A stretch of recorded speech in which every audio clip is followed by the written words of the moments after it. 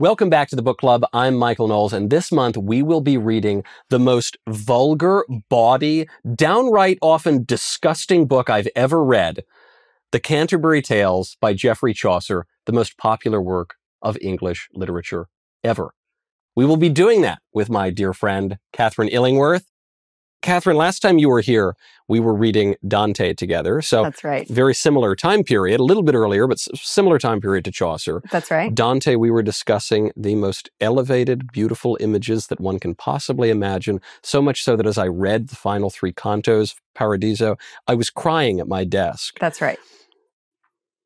That was not my experience of the Canterbury Tales. I was crying sometimes for different reasons, in laughter at how bawdy this book is. Can you maybe give a brief summary of this story? I can try after that introduction. So this is the story of a group of people who have gathered together completely by chance because they all want to go on a pilgrimage from the city of Southwark, outside of London, to Canterbury. And they are staying at an inn together, and as they realize that they're all going to be making this journey together, the host, who's the owner of the inn, invites everybody to help pass the time while they're traveling by telling a story. So he says, everyone tell 2 stories on the way there, 2 stories on the way back, and we'll see who can tell the best story. And whoever tells the best, they win a dinner. Yes, which is, he's being a shrewd businessman, because he says, then you'll all come back here and dine here again, right, and I'll cover the check for one of you. So he's drumming up future business for himself. But that's what's at stake. And so the Canterbury Tales is the collection of some of those stories. Chaucer didn't get around to writing all of them, but the ones he did write, that's what they're doing. And because this is written in the 14th century, it's not written in modern English. I have here in my hand a translation from Middle English into New English. I do have the original, though, here, just to give you a sense. And I'm going to butcher, not only am I going to butcher the modern line, I'm going to butcher the Middle English, too. But this is what it sounds like. Okay. When that April with his shore is sota, the rota march hath pursed to the rota, and bathed every vein in swish liqueur, of which virtue engendered is the fluor. When Zephyrus eke with, okay, you get the point. I do. You did that. You have to have a lot of fun with Middle English, and I don't think anyone has had more fun reading a line of Middle English than what I lacked in precision. I feel I made up for in enthusiasm. It's the feel that you communicated impeccably. So it's written now in the 14th century. This is post-Dante. There's another figure that follows Dante, who's a big admirer of Dante's and who actually gives the Divine Comedy its title, Divine, and that is Boccaccio. Yes. And Boccaccio, I had never read the Canterbury Tales before this episode. Okay. I admit with shame. But I had read the Decameron, which, as I read this, I thought, wait a second, this reminds me of an Italian story that has pretty much the same framework. Exactly. That's a great way to talk about the way the Canterbury Tales is set up and it's framed. So, so Dante, the fictional narrative of the Divine Comedy, takes place in the year 1300. Dante dies in 1321. And then Boccaccio is one of the first scholars of Dante who sort of interprets and disseminates comments on Dante and writes, and Boccaccio's main work, the Decameron, is a group of people are dying right and left of the plague in the city. And so it's this sort of group of young aristocrats who think we have to get out of here. And as we are sort of seeking refuge from this horrible life-threatening disease, we're going to tell stories to each other to pass the time. And that is very similar, people entertaining each other, and even beyond, in addition to this frame narrative, Chaucer also actually just flat out rewrites some of the stories that Boccaccio includes in the Decameron. So why is the work considered so great? Because as we're describing it and joking, but I think rightly joking about it, there's a lot of bawdy jokes. Some of the stories have some profundity to them, but some are just kind of wacky and silly and farcical. And so why is it considered so great, and why is it the most popular work of English literature? That's a great question. And I think that we have an impulse as readers to, and this goes back for centuries, if not millennia, to really value tragedy as the worthy form, the way of treating serious topics. Even like the Shakespearean tragedies are the ones that are like the serious works, and the funny ones are silly. And I think that Chaucer in this work, like many other medieval writers, and even going back to antiquity, want to resist that impulse that we all have a little bit, that you can actually contain an extraordinary amount of truth in comedy. And you can treat things of extreme seriousness and solemnity with jokes. And there are, that pops up in different ways across different cultures in literature and in different traditions. But there's just something about, if you think about British humor and about the British bearing, there's it's distinct, and I think that is one of the great legacies that Chaucer sort of imprinted on the literary tradition in the UK, is that you can treat very serious, important things with jokes. And often the most important points he has to make in the tales he tells are encapsulated within the jokes. Right. And certain tales will be much more serious. Right. And you realize when he's giving these serious tales that this man is really capable of so many different voices. All of these sound like different people because different people are telling them. Yes. And he's extremely learned. Yes. Yes, and he wants you to know that. He is making no mistake that he has read everything. He's read everything about everything. Yes, and is extremely capable across multiple languages, classical languages, other contemporary languages. And we should talk a little bit about Chaucer's life, because it's extraordinary, both in his life itself and how much we know about it. We have almost 500 records of Chaucer's life.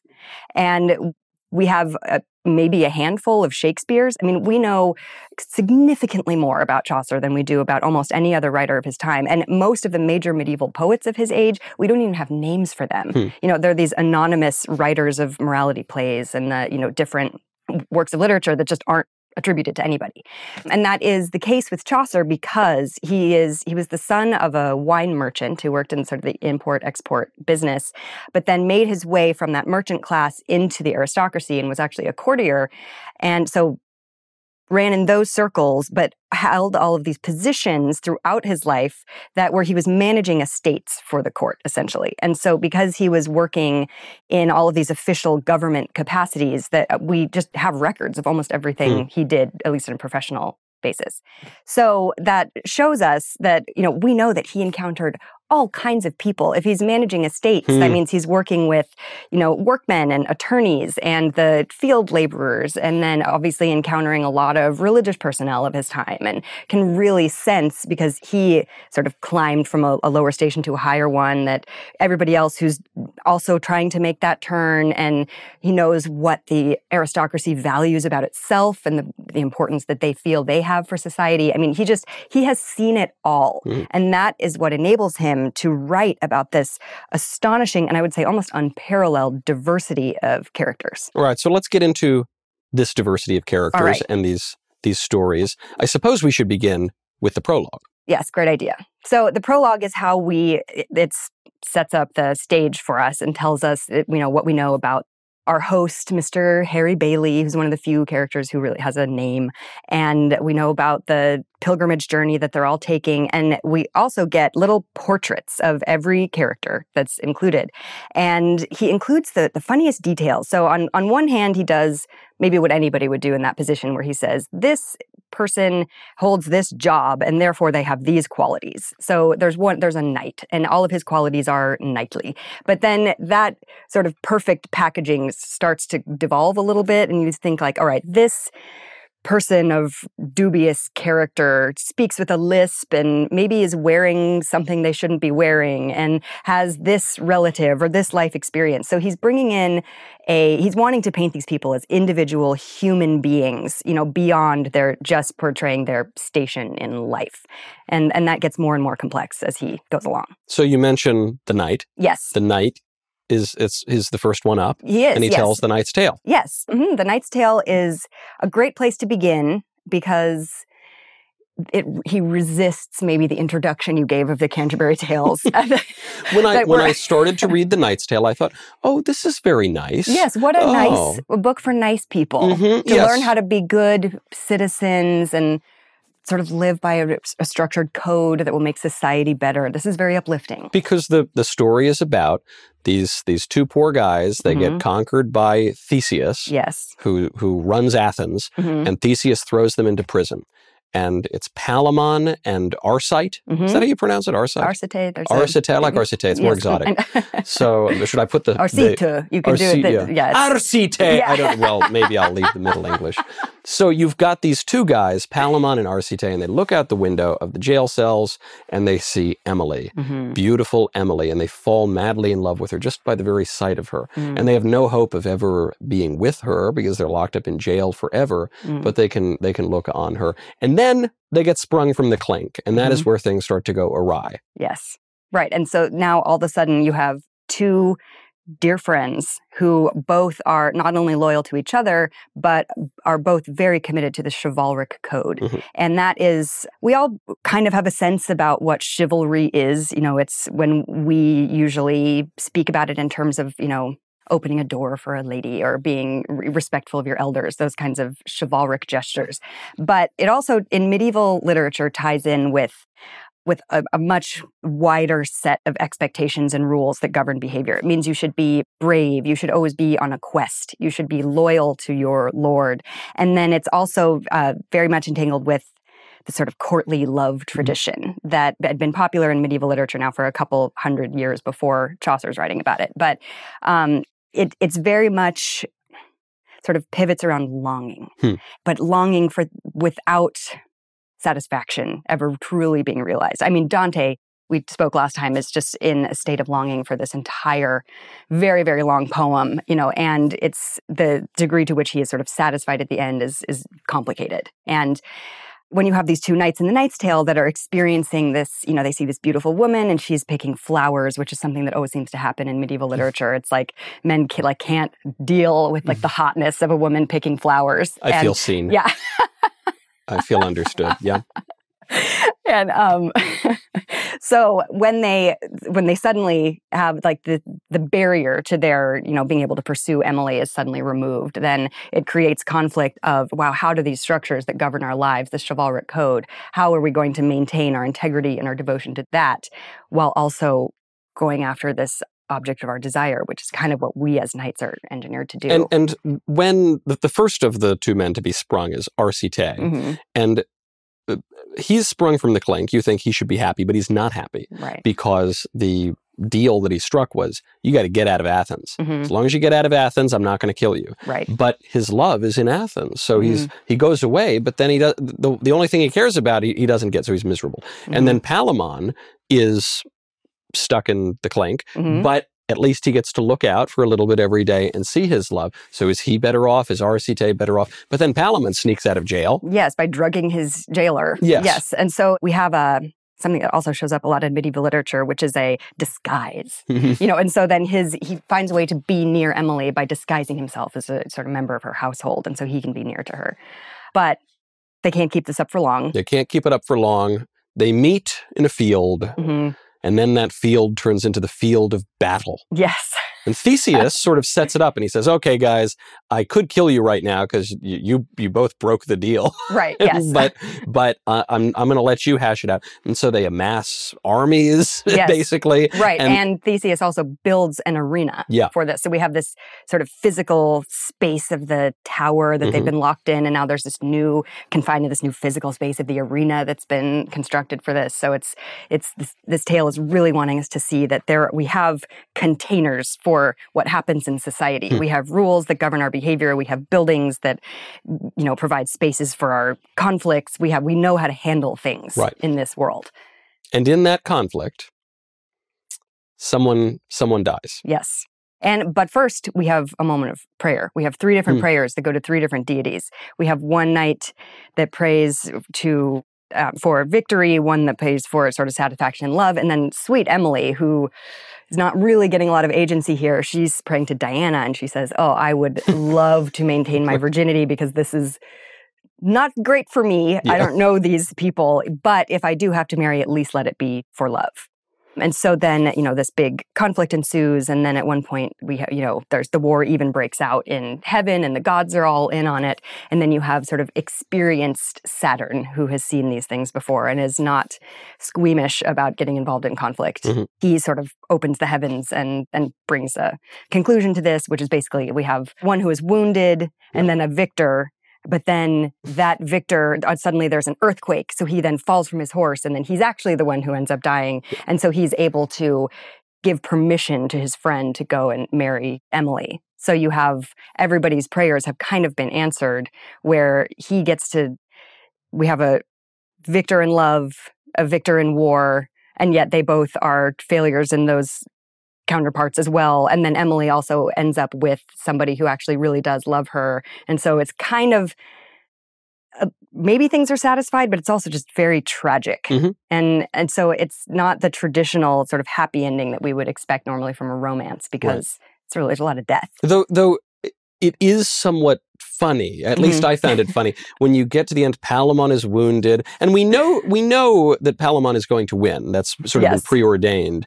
But it looks like he's wounded, and then there's Arcite trotting around on his horse, taking a victory lap, and then he just falls off and right on top of his head, and he's about to die. Yeah, and that is something that is really jarring when we read medieval texts, especially of this genre, because all of a sudden there's this wheel of fortune that is constantly turning, and that shows up in tale after tale in Chaucer, that the plot points are not motivated by rational progressions of events. You know, the way it's like, if you compare the way that stories are told in, like, when the novel emerges as a literary format in, several centuries later, that really reaches its peak in like the sort of Victorian era and slightly before that. You really are trying to understand what the effects of our actions are and how things churn and move forward in rational ways. That is not a priority yet in literature. And so you can have things like, wow, there's all of this buildup to who's going to win, but then there's an earthquake and the wheel of fortune flips, and then here's the outcome. Wow, who knew? And so it makes everything feel a little bit absurd. Yeah. And so as the reader, you think like, you feel maybe even a little bit tricked. Like I was invested in how these actions were going to lead to consequences, but we don't often get that satisfaction in the romance genre. And still, this symbol, which is a really central theme throughout the whole book, the Wheel of Fortune, I think does describe life in a pretty accurate way. I sometimes think these days people are always citing statistics and data, and I don't think those are real. I believe in the goddess Fortuna. I think that actually she will allow me to understand the world better than this idea that everything is perfectly rational and just constantly progresses as you predict that it will. That's, what's the old Yiddish line? Mensch tragt und Gott lacht. There's a lot of strange accents in this episode, but it means... I'm so glad you're here. Who would translate for me? What that means is man plans and God laughs. Right. And that's what happens. And so we arrive at the end, and it's a nice, pretty tale. Beautiful, maybe even. Right. And then we have The Miller's Tale, which is not pretty. I know you're very eager to get to this. I am. Because we're about to maybe fall into a bit of a crevasse here. We are. Yes. Because what's strange about The Miller's Tale, told by the miller, the guy who just grounds up the grain, is that it is a kind of a retelling of The Knight's Tale. Yes. It's about a woman who is beloved of two men. Yes. And she's actually married to another guy.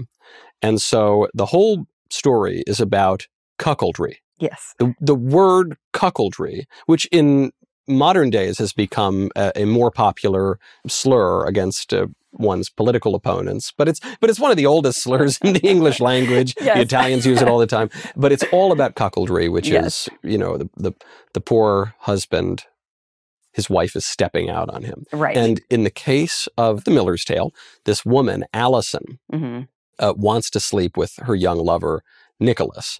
But her husband, John, he's around, he's kind of a jealous guy, and so they got to figure out exactly the right time to do it. And then there's this other clerk over at the church, Absalom, and he also wants Allison, and Allison, she doesn't like Absalom. Out of sight, out of mind is a point that Chaucer makes. And this young guy, Nicholas, he's living with them, actually, sort of renting a room from them. And so how do they arrange to have their escapade?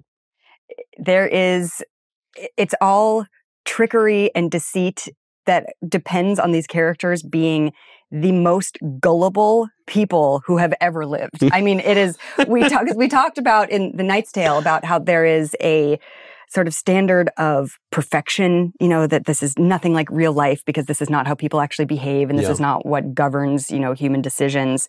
But things are just as unbelievable and outrageous in the Miller's Tale. This is a really important point because I think there's an inclination in our modern age to say anything that looks up to an ideal, that's absurd. Give me a break. Be real. Be real. But anything that is base and cynical and scatological, we say that's what life really is like. But no, it isn't. No, it isn't. Exactly. Yes. Isn't there some middle ground perhaps here? And sometimes it's one and sometimes it's the other. Because it's so tempting because the way that Chaucer puts these three tales, in succession, we have the prologue setting things up, then the Knight's Tale, which is like, we are Athens. Things are structured, and then after that you have this, I'll tell you a tale about two guys interested in the same gal, and the Miller also is like, we learn he is so drunk he cannot sit on his horse.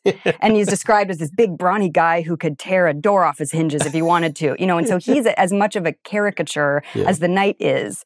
But that doesn't, so he comes in with this premise of saying like, all right, I'm going to be real with you. And he even says like, I can't handle this like Knight's Tale stuff. This is too much for me. And so it's what, as you said, it's tempting us to think like, all right, now we're going to get the real.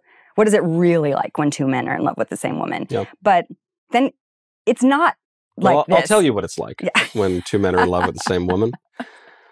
So Nicholas and Allison figure out how to have their little rendezvous. They take care of John, basically by telling him that Nicholas says, I've had this vision from God has told me there's going to be another flood. You got to go get some provisions and we're going to have little boats and you got to basically get out of my way because in a few days it's all going to end. But you, me, and your wife, we're going to make it. Yes. But you got to go away so I can sleep with your wife.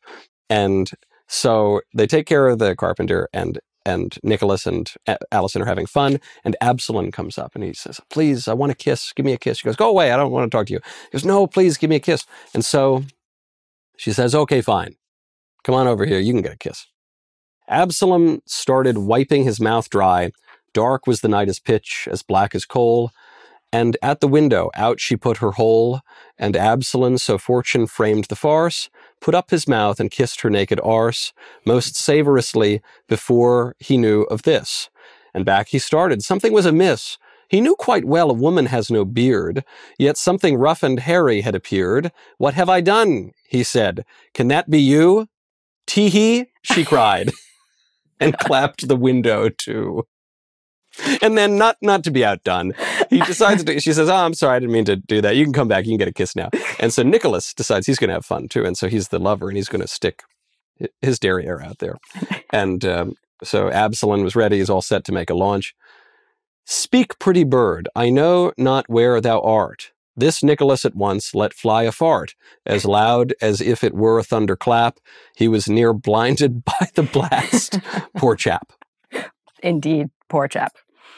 That is the most disgusting thing I've ever said in public, certainly on camera. But I do feel it is necessary to understand just how gross this story gets. Yes. I think there is a kind of anatomical specificity that we are not making. He's implying nothing. He's leaving nothing to the imagination here. He's going to tell us exactly which body parts we're dealing with, and tells us in the beginning to this, like, you may want to skip this to save your dignity, which you chose not to do today. Yes, I chose for the benefit of your viewership. For the benefit? Yes. I don't know. Speaking of the sort of funny way that human beings work, you then get to one of the most famous tales in the Canterbury Tales, which is the wife of Bath story. Yes.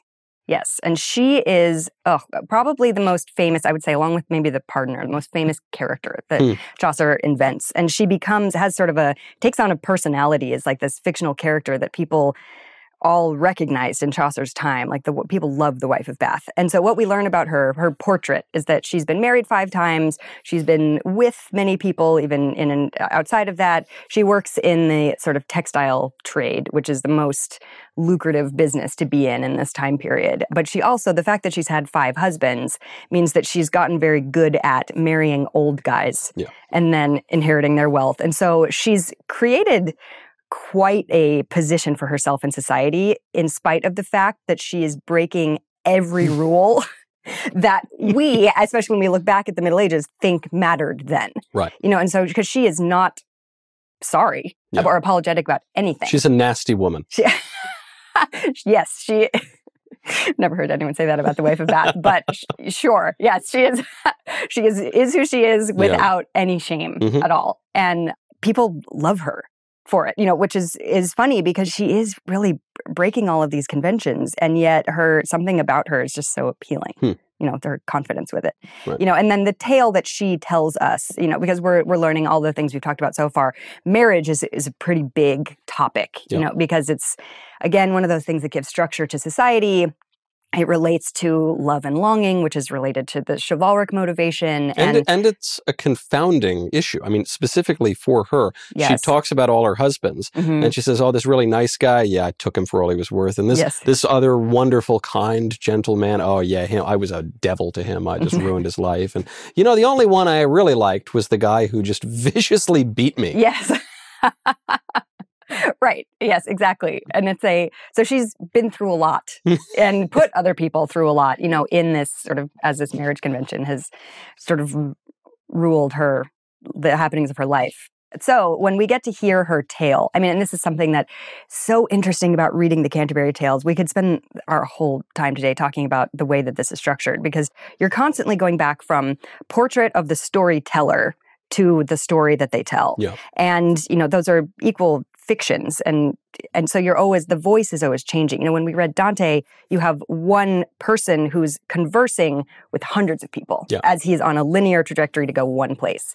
Here, that the mic is being passed constantly, and they even steal it from each other, like the characters are interacting. And so that's why the Canterbury Tales kind of resists what is Chaucer saying? Yeah. It's really hard to get there. But one of the things that the wife of Bath is saying, because her tale is basically, this, just to summarize it, the story of a knight who rapes a young maiden, which is a crime punishable by death. And then the queen, who is supposed to sentence him, says, all right, I will give you an opportunity to survive. And you have exactly 1 year to tell me what women want.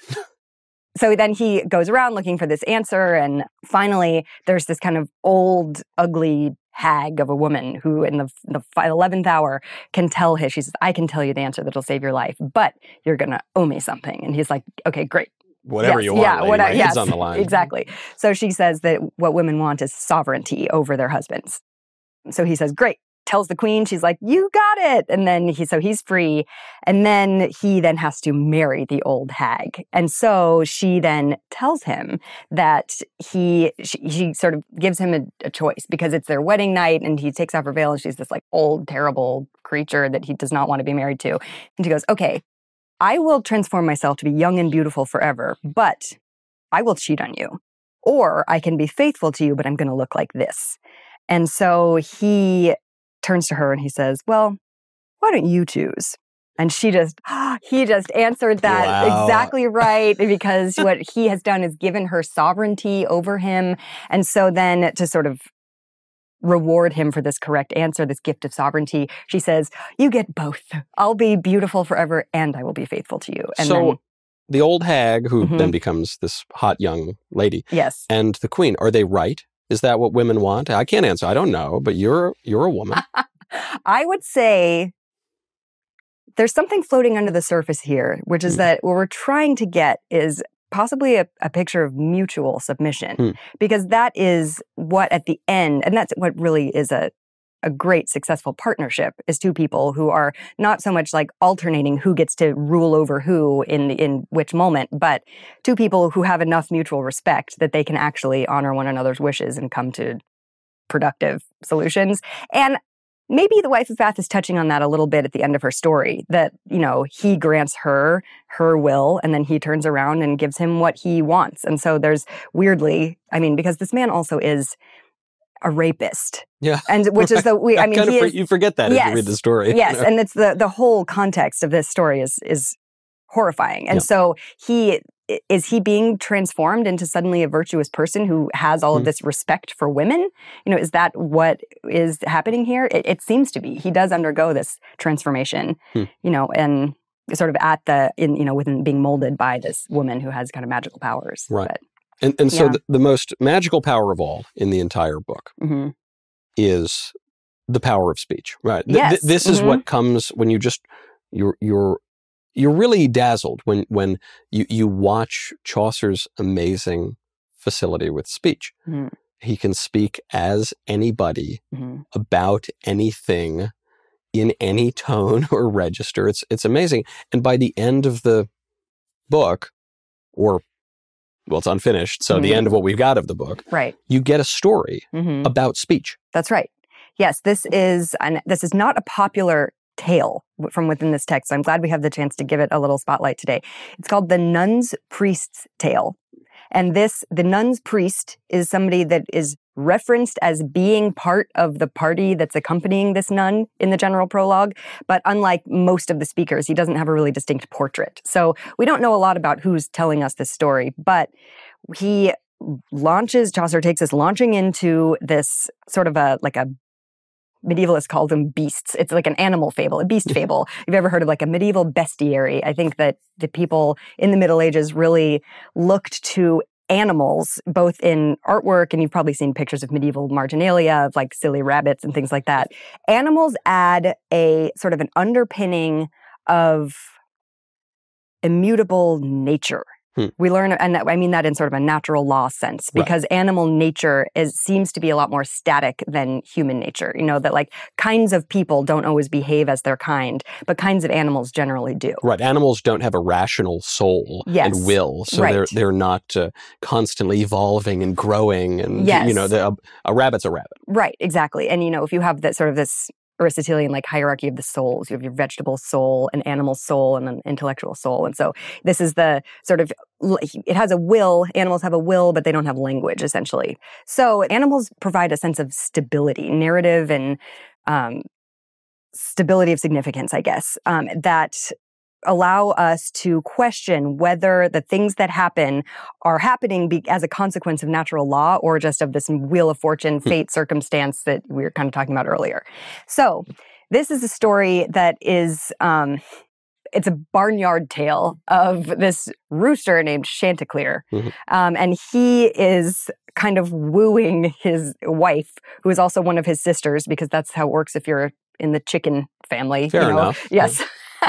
So there's all these hens, but he has this sort of moment of wooing, and he's a sophisticated and educated rooster. And so he is sort of translating things from Latin for her, as he speaks. But he has a couple moments of mistranslation in the beginning where he is so confident in his learning that we don't really pay much attention to it unless you sit there and realize like everything that he's saying is not really from these original Latin source texts. He's saying that, women are the best thing that ever happened to men, but that's not what his source texts are saying. So he's a little bit unreliable, but the big action of this is that a fox breaks into the farmyard. And so there's a moment where Chanticleer the rooster finds himself in the mouth of the fox. Right. And as the fox is sprinting across this barnyard, all the hens and all the animals are just scattered everywhere. And Chaucer compares this to the scene at the fall of Troy. that this is so dramatic and such a big event happening that, it's exactly like the poor women who know that society is over and the greatest tragedy in all of literature, and this is just the hen house is being invaded by a fox. Yes, which is so silly to think about these hens, have anything to do with Troy, until he adds a couple of details that say that, the woman who actually owns this farm is this poor widow. So she has no income other than this farm. And it's her entire survival depends on them. So the fact that her rooster is in the mouth of a fox is actually kind of life-threatening for this woman. And so it adds this level of seriousness that's very, very off to the side of this scene, while this silly barnyard scene is unfolding. Right. But what the rooster is able to save himself by tricking the fox into speaking. Yeah. And as he tricks him into speaking, he opens his mouth to talk, and that's what makes he drops the rooster to the ground, and the rooster can then escape. And in fact, the fox only was able to get the rooster by tricking the rooster into speaking. Yes, by saying, "Oh, Chanticleer, please sing out one of those beautiful songs." Oh, yeah, me. I used to love it when your dad would sing and everything. So please just sing out this beautiful song. And as the rooster goes to sing, he stretches out his neck, and the fox can chomp down on the neck, drag him off to the woods. And so you see the same tool here, and the rooster goes up in a tree. Yes, right. And then the fox, what does the fox say? The fox says, "Hey, sorry about that. Yeah. I don't know. I don't know what came over me. Well, I'm not usually like this. You want to come down, maybe?" And the rooster says to invoke a beautiful line from George W. Bush, basically, "Fool me once, shame on you. Fool me twice. The point is, you're not going to fool me again." Yeah. So loose translation. Yes, Chaucer. That's a perfect description of his response. So what we have really unfolding here is that rhetoric is where all the power lies. You know, it's when people traditionally think about speech, rhetoric sort of gets thrown into this, like, I don't know about rhetoric. Rhetoric is how you manipulate and how you lie, and you can make people do things they don't want to do and create false impressions of reality. If you're a great rhetorician, it kind of means you're up to mischief and a trickster. But then there's these other kinds of speech that are performative, like the most famous example, I guess, would be like a wedding vow. That when you say, you know, do you take this woman, you know, it's the I do's actually like enact the sacrament of marriage. And so that speech can actually work in that way. But I think that what some scholars that I admire who work on this have made the observation that this tale is kind of, and the Canterbury Tales as a whole, are kind of telling us that all speech is action. You know, that it is even the rhetoric kind is changing reality. It has consequences, and it leads people to, you know, they rise and fall all the time. And so speech is really what humanity is turning around. It's not just idle chatter. And it's easy to think of, these people are just passing the time and playing a game for a dinner, but it's not just idle chatter. Exactly. It's actually from the silliest, most vulgar tale to the most serious religious tale, and there are many tales we didn't have time to get to. Right. They're doing something. They're taking us on a journey, could be taking us on a pilgrimage. Right. Yes, exactly. And that the pilgrimage is, you know, so critical to keep in mind, because after the introduction, they only mention pilgrimage one more time in this whole story.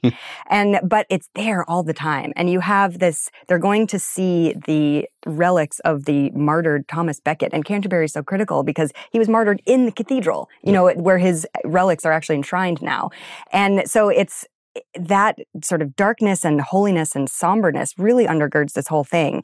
And so even though we are making jokes and, you know, talking about things that people wouldn't maybe normally talk about on a pilgrimage, that this is all part of human life as we strive for those things that are sanctifying, that are reliable, these things that order society in ways that are reliable, gives structure. There's this prime mover who is allowing us to live in a way that sort of gives structure to interior life, what we think about within ourselves, and then gives structure to the principles that govern society. And sometimes it's left unfinished. It is. Sometimes the wheel of fortune spins such that you don't get to finish. And we can ponder that on our own pilgrimages.